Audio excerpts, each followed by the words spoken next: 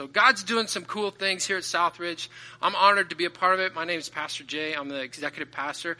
And I'm honored also to kick off our series, SOAR. All right. How many of you are ready for 2016? Like, yes, I'm so excited.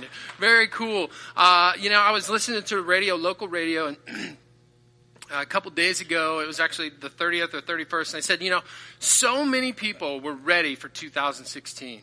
Because there was just this feeling that 2015 had so many negative things that happened in our world, terrorist attacks, all kinds of things, just a feeling like so many people were just ready for it.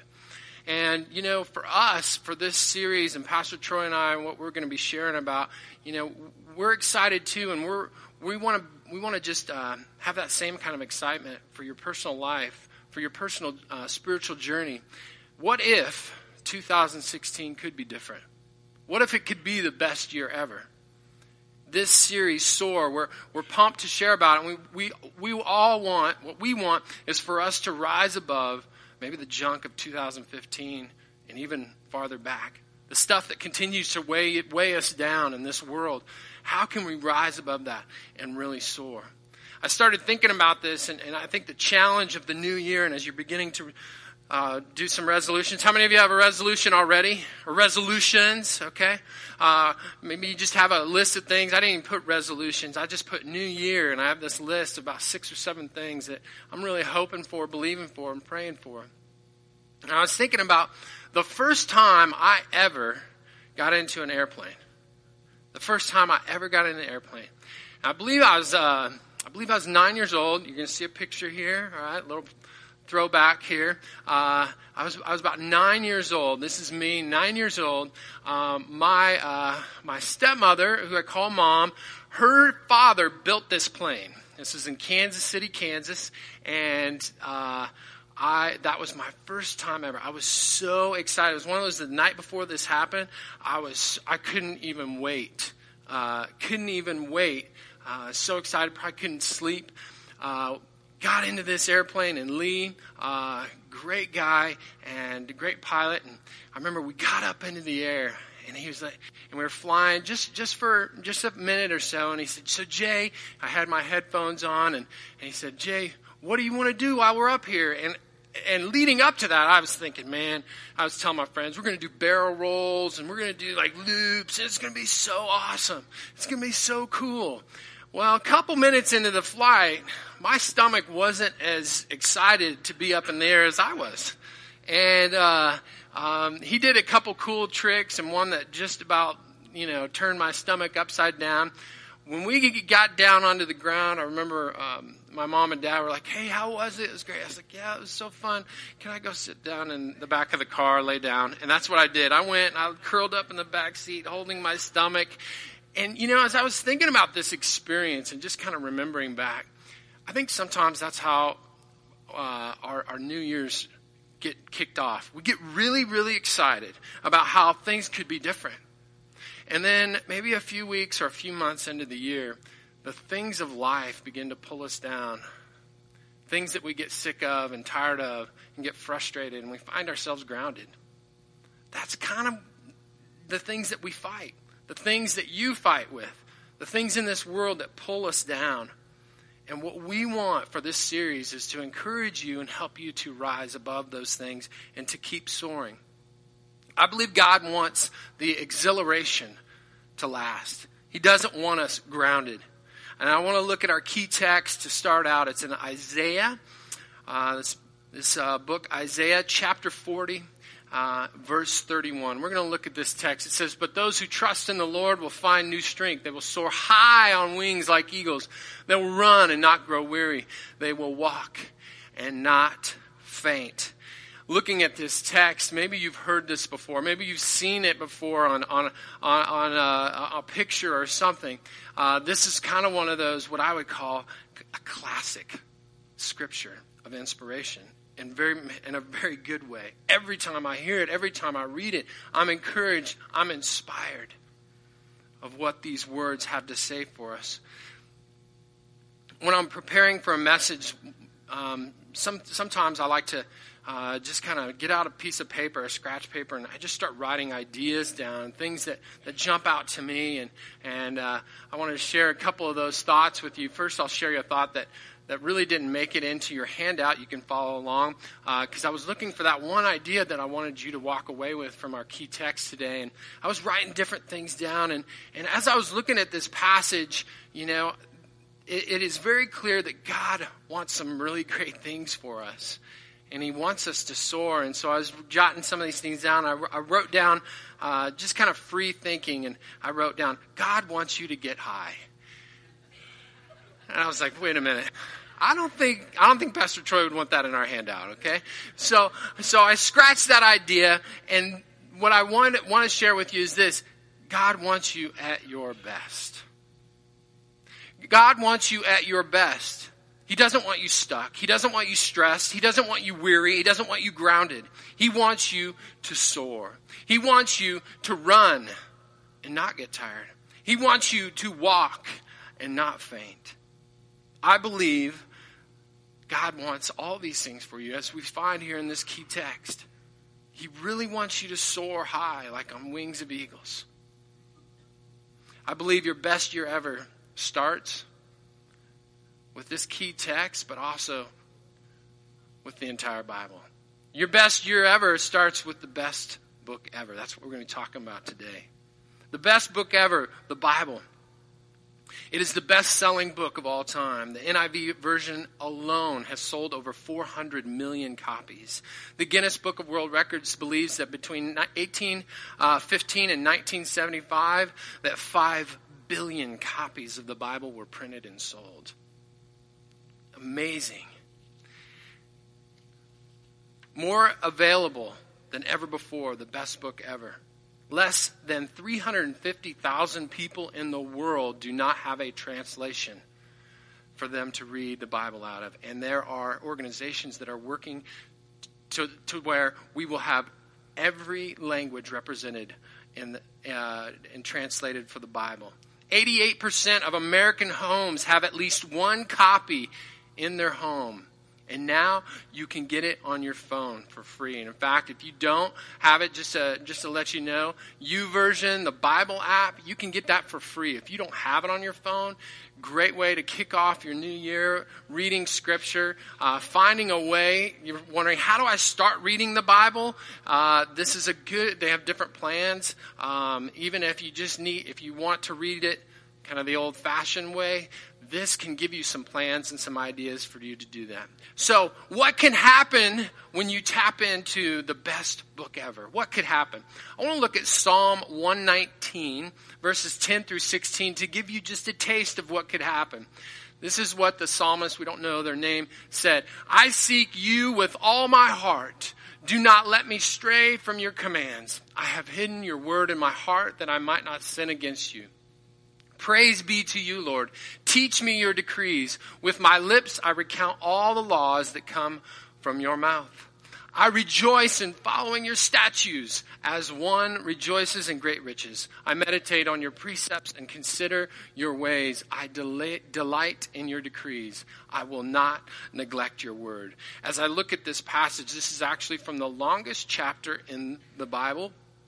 I was studying this last week, and it was about time for bed for my son, and sometimes we just encourage him, hey, go read some of the Bible. And I said, Jackson, before you go to bed, I want you to read Psalm 119, just one chapter. And he said, okay. And my wife kind of laughed and said, Jackson, you're not going to be reading that tonight. So Psalm 119, longest chapter in the Bible. And much of this chapter is about this love for Scripture. The author of this psalm, we've just taken just a little snippet out of this chapter, talks about God's word like it's the best thing that's ever happened to him.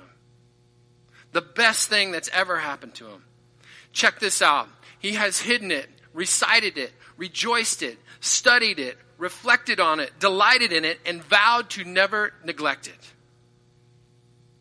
The best thing that's ever happened. I believe that each and every one of you here today can experience the same type of feeling.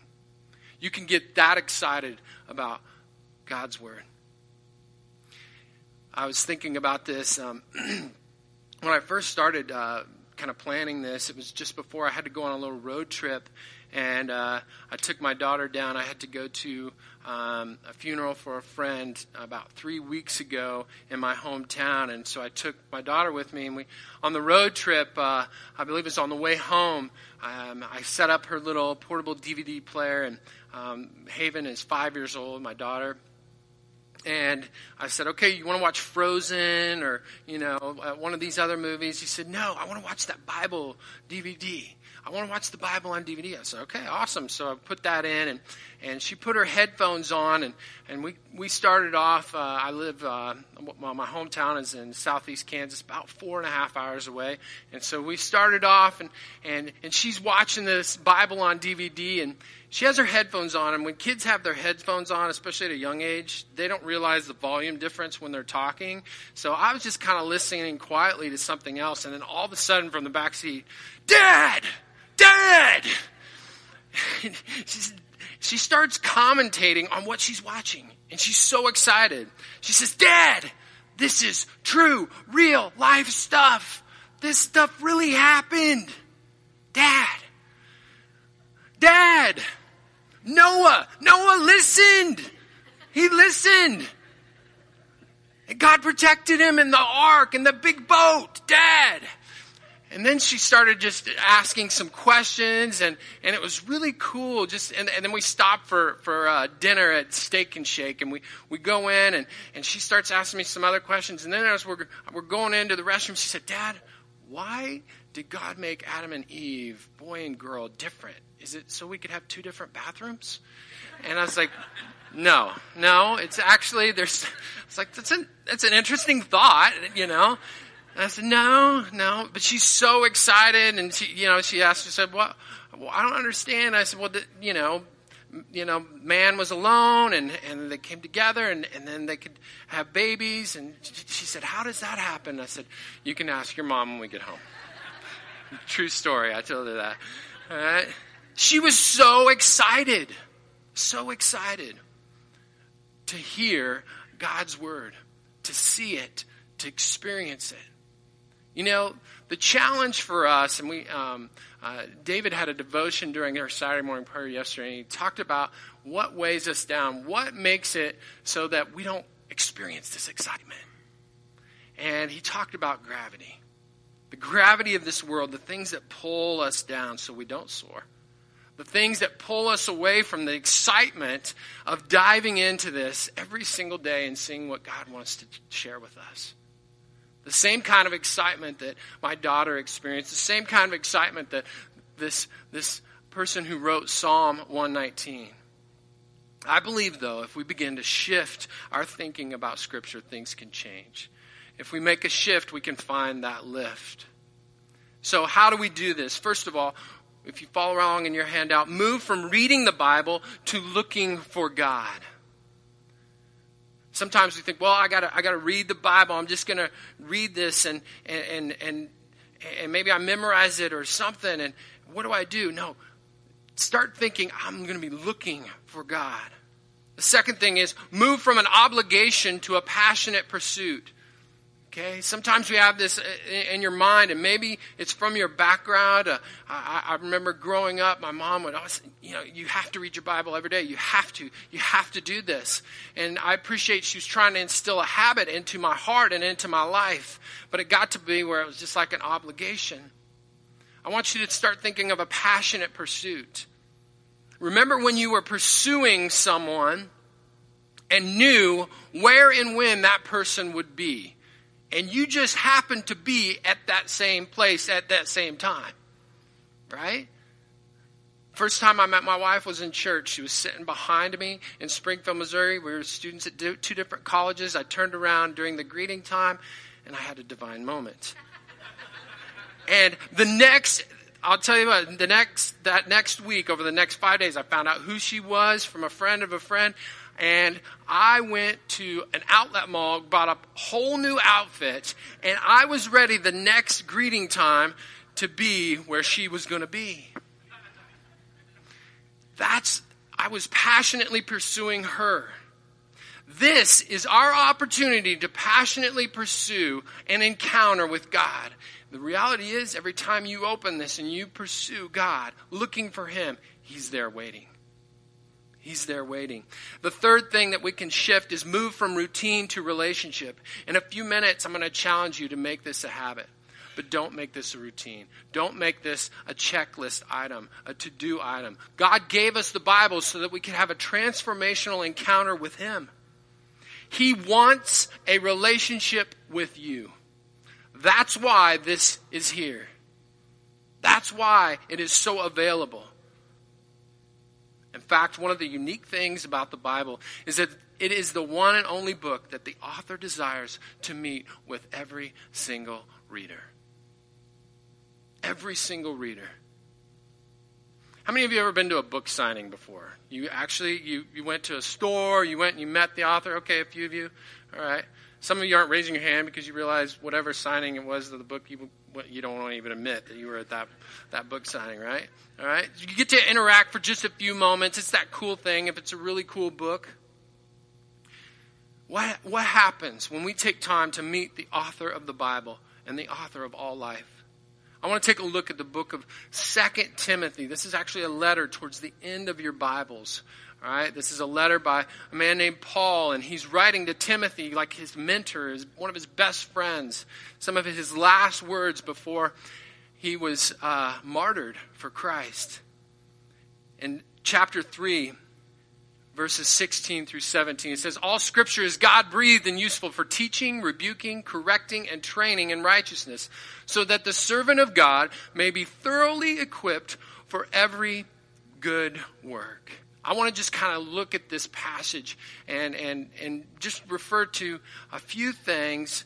What happens when we meet with the author? What can happen? I believe this scripture unlocks a few of those things. And every one of these little statements starts with the word every. Because it is every time you open this, something amazing can happen. First of all, every word is his word. All scripture is God-breathed. All is such an important word. That means every word you read is from him. From him. God-breathed, this compound word in the Greek actually, it literally means breathed into by God. Breathed into. We talk about soar, that's what we're talking about, how we can soar in this new year. God wants to breathe, give you that lift under your wings every day through this, through his scriptures. Paul, the author of this letter, is saying that God breathed his thoughts, desires, and content into the minds of the authors as they wrote each word of the 66 books in this Bible that is left for us. Theologians, they have this, for this scripture in particular, they use three words: plenary verbal inerrancy, which means this: all words without error. Flawless, what we have before us. God breathed into his words, his ideas, left for us. In other words, God used all the authors, all the words, all the concepts and ideas he wanted written in the way he wanted it in order to communicate life-changing truth to you for all time, for all people. That's what we have available to us every single day. His words. Every word is his word. Every page tells us something about who God is. The Bible reveals the very character of our Creator. The very character of who he is. You want to know God? You want to get to know him better? You have questions? This is where we find answers.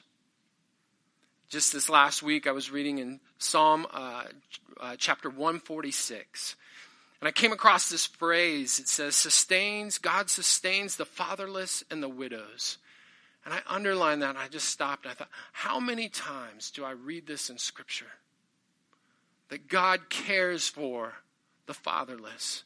God cares for the orphans and widows. The first ministry of the early church was to orphans and widows. That tells me something about who God is. It reminds me of how compassionate and caring he is. Every time you open your Bible and read, you get an opportunity to understand what God is like. And that helps you in your relationship with him, and it helps you to be able to share with others who God is. That friend that just searching, asking you questions. Why do you go to church? Why do you even believe in God? Can I tell you about who my God is? This morning as I was reading, this is what I came across. It's so cool. Can I share it with you? This is what my God is like. Every page tells us something about who God is. I love in Psalm 119, it says, I meditate on your precepts and consider your ways. You can consider how awesome he is every single day. Every scripture has a purpose. I love Paul's words. He says, and is useful. Scripture is useful for teaching, rebuking, correcting, and training in righteousness. Every scripture has a purpose. My son loves to read, and I love that he loves reading the Bible. He also has lots and lots of books. In fact, I had to really pry to find out what he wanted for Christmas other than books. And he has this every year. I'm like, hey, are there some books that you don't need anymore? Because you're running out of space to put these books. And he's got the entire Diary of a Wimpy Kid series, okay? And he just keeps, and the thing is, he loves them so much that we'll go on a trip and he'll grab one of those and he'll just read it again, because he enjoys it. The reality is, for my son, someday he's going to get tired of reading Diary of a Wimpy Kid. I hope. If he's 25 reading Diary of a Wimpy Kid, we're going to have a talk. But for the Bible, what I love about it is it's the only book that once you start reading it, you don't stop. Once you start passionately pursuing this, his word, you don't want to stop. You don't want to stop. Its purpose and usefulness, they are ongoing. It never stops amazing me. It never stops challenging me. It never stops teaching me. According to Paul, the Bible is useful for 4 things. In a book that I have, it's a really good book about just kind of background on the Bible questions. It's actually called The Bible Questions by author Hal Seed. He brings this unique perspective. I want to share it for you. It says, think of it like a journey. The Bible teaches us what is right. This is the road.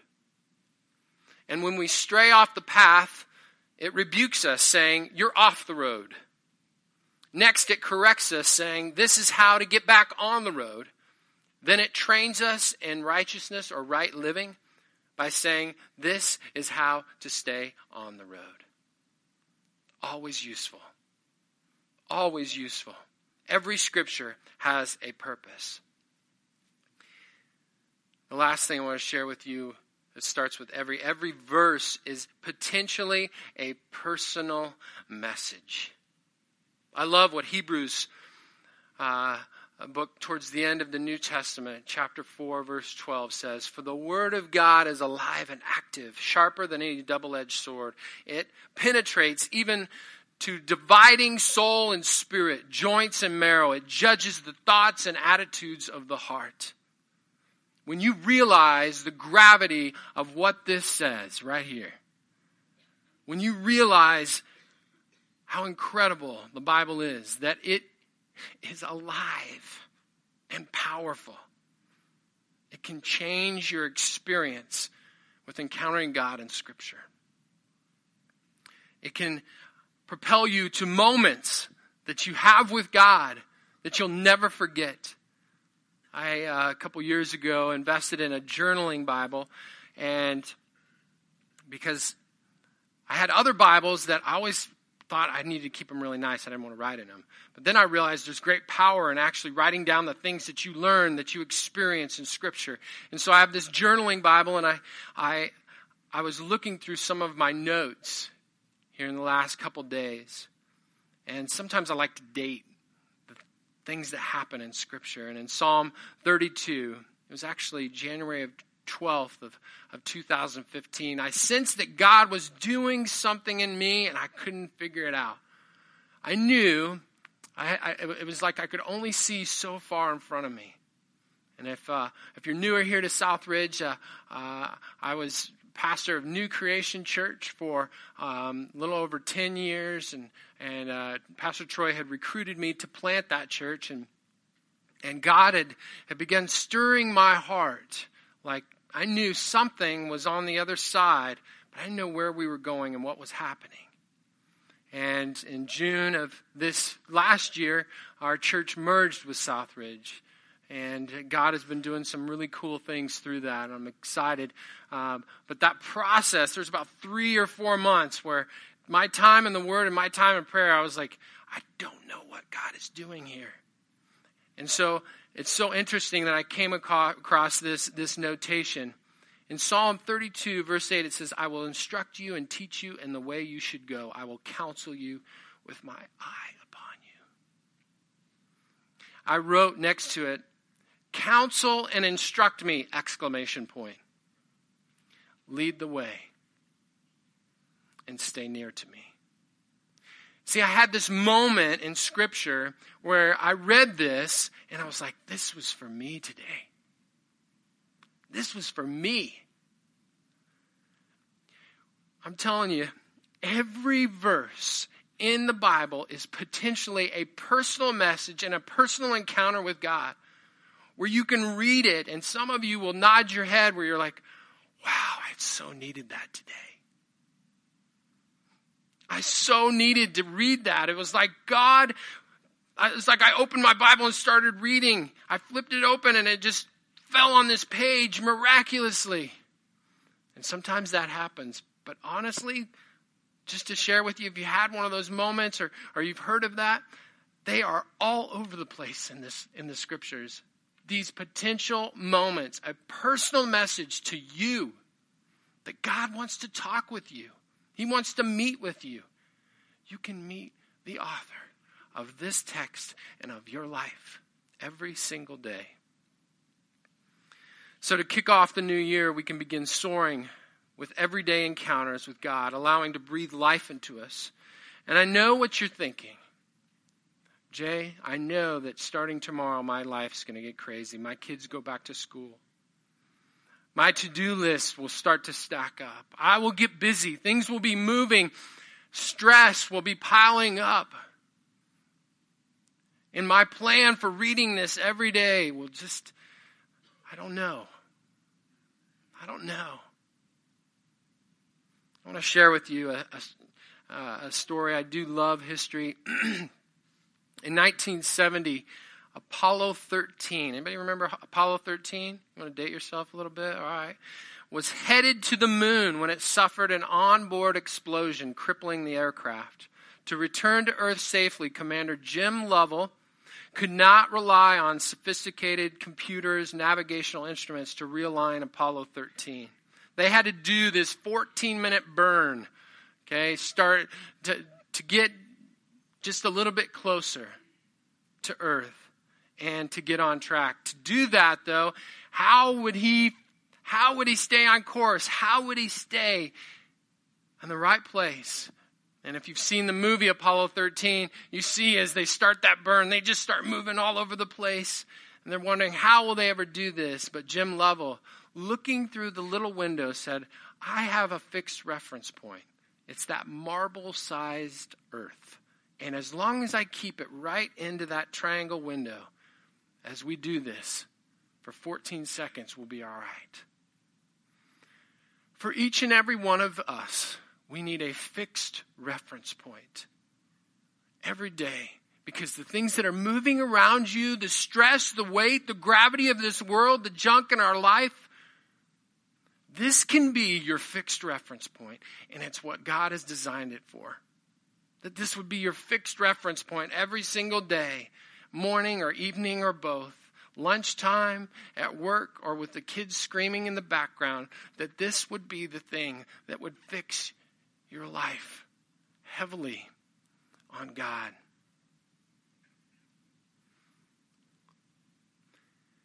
I want to look at a few steps for you to establish a fixed reference point in your life. If you look there in your handout, you'll see these are just some action steps. First of all, make a plan. Make a plan. If you need a plan, that YouVersion is a great resource. There are Bibles that are, if you like the old-fashioned Bibles, there are 1-year Bibles that you can buy as well. Make a plan, a reading plan, a devotional plan. The second thing is pick a time and a place. A couple years ago, I challenged a new creation. I challenged everyone for a month. Where's your chair? Where's the place that you would sit and meet with God every day? That might be in your car, okay? It might be in your living room. It might be in your break room. Maybe you have a quiet break room at work where you can pick a lunchtime that you can just tuck yourself away in the corner, your chair, your place to meet with God. I want to encourage you, even if you do use the digital versions, the challenge for all of us in this, I believe in a digital age, is that we have so many things. All right, I was going to bring my phone up here, but, our phones, how much time do we spend with this in our hand? How much time do you spend with a remote in your hand? Here's the deal. This thought just came to me during Saturday morning prayer. For us, I think of this in our key text. It says, you can find new strength. Find new strength. Okay? And just this thought, God dropped it in my heart. And if you want to power up, you kind of have to power down. Power down all those digital devices. Because God wants to give you strength for your day, for your life, for your marriage, for your workplace. So pick a time and a place where all that can happen. The third thing is pause and listen.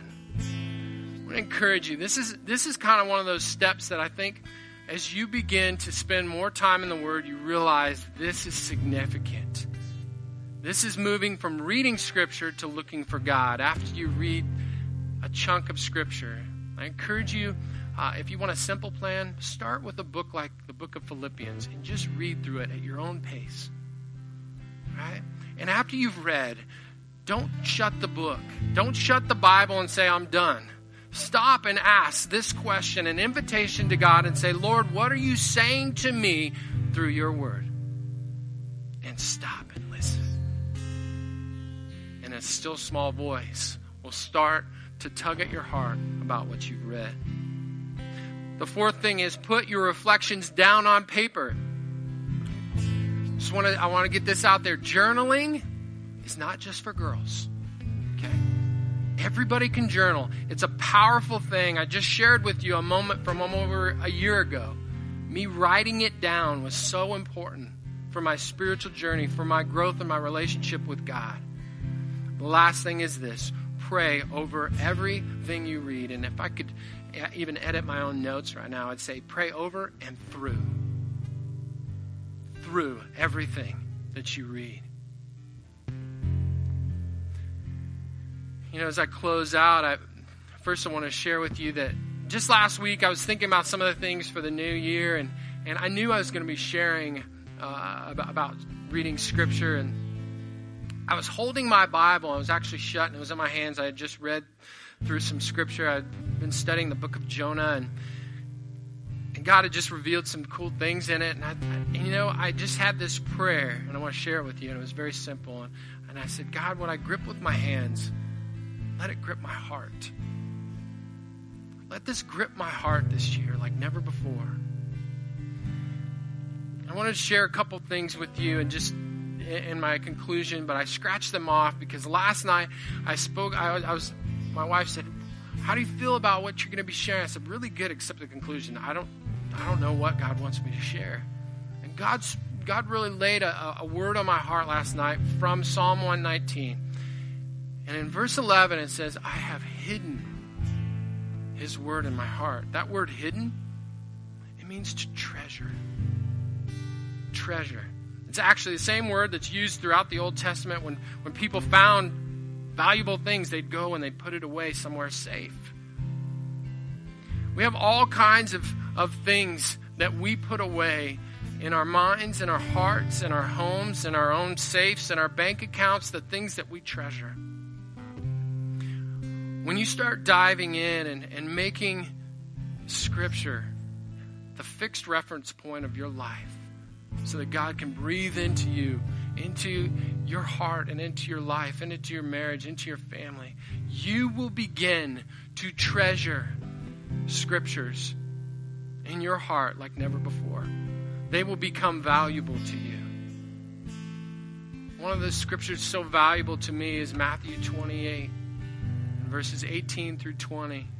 And at the very end, in Jesus' last words, anytime I get frustrated, I'm going through a difficult time, and I remember these words: I will be with you always to the very end. I know I'm not alone. Any time in my life when I've wondered, God, how in the world will you provide for this? How will you take care of me or one of my other family members? My God shall supply all my needs. In Philippians 4:19. These verses are so valuable. I treasure them. I've hidden them in my heart so that when I go through difficult times, I can just pull onto them. It's like reaching into a safe and pulling out this valuable thing to remind me how much God loves me, cares for me, and wants to be involved with my every moment of my life. That's what he wants for you. If you will, bow your heads for just a moment. Lord Jesus, I thank you so much for your word, which is true, which is life-changing. God, for you to breathe your words into every one of the words, into every one of these pages. It shows how much you care for us, how you want to speak to us. You want to meet with us. If you're here this morning and you need to meet God for the first time through a relationship with Jesus Christ, or if you need to meet him for the first time in a long time, maybe this has just become a religious thing. God, going to church, and you need to make a new rededication of your life to say, I want 2016 to be different. I want an active, real relationship with God. Whichever the case, making that step to just say, Jesus, I love you. I believe you're the Son of God, that you died on the cross and you rose again on the third day. Forgive me of my sins. I want you to change my life forever, and I want to follow you. If you've made that step right now for the first time or the first time in a long time, just raise up and say, that was me. Raise your hand up and say, that was me. I did that. Very good. Yes, yes. If you're here this morning and you need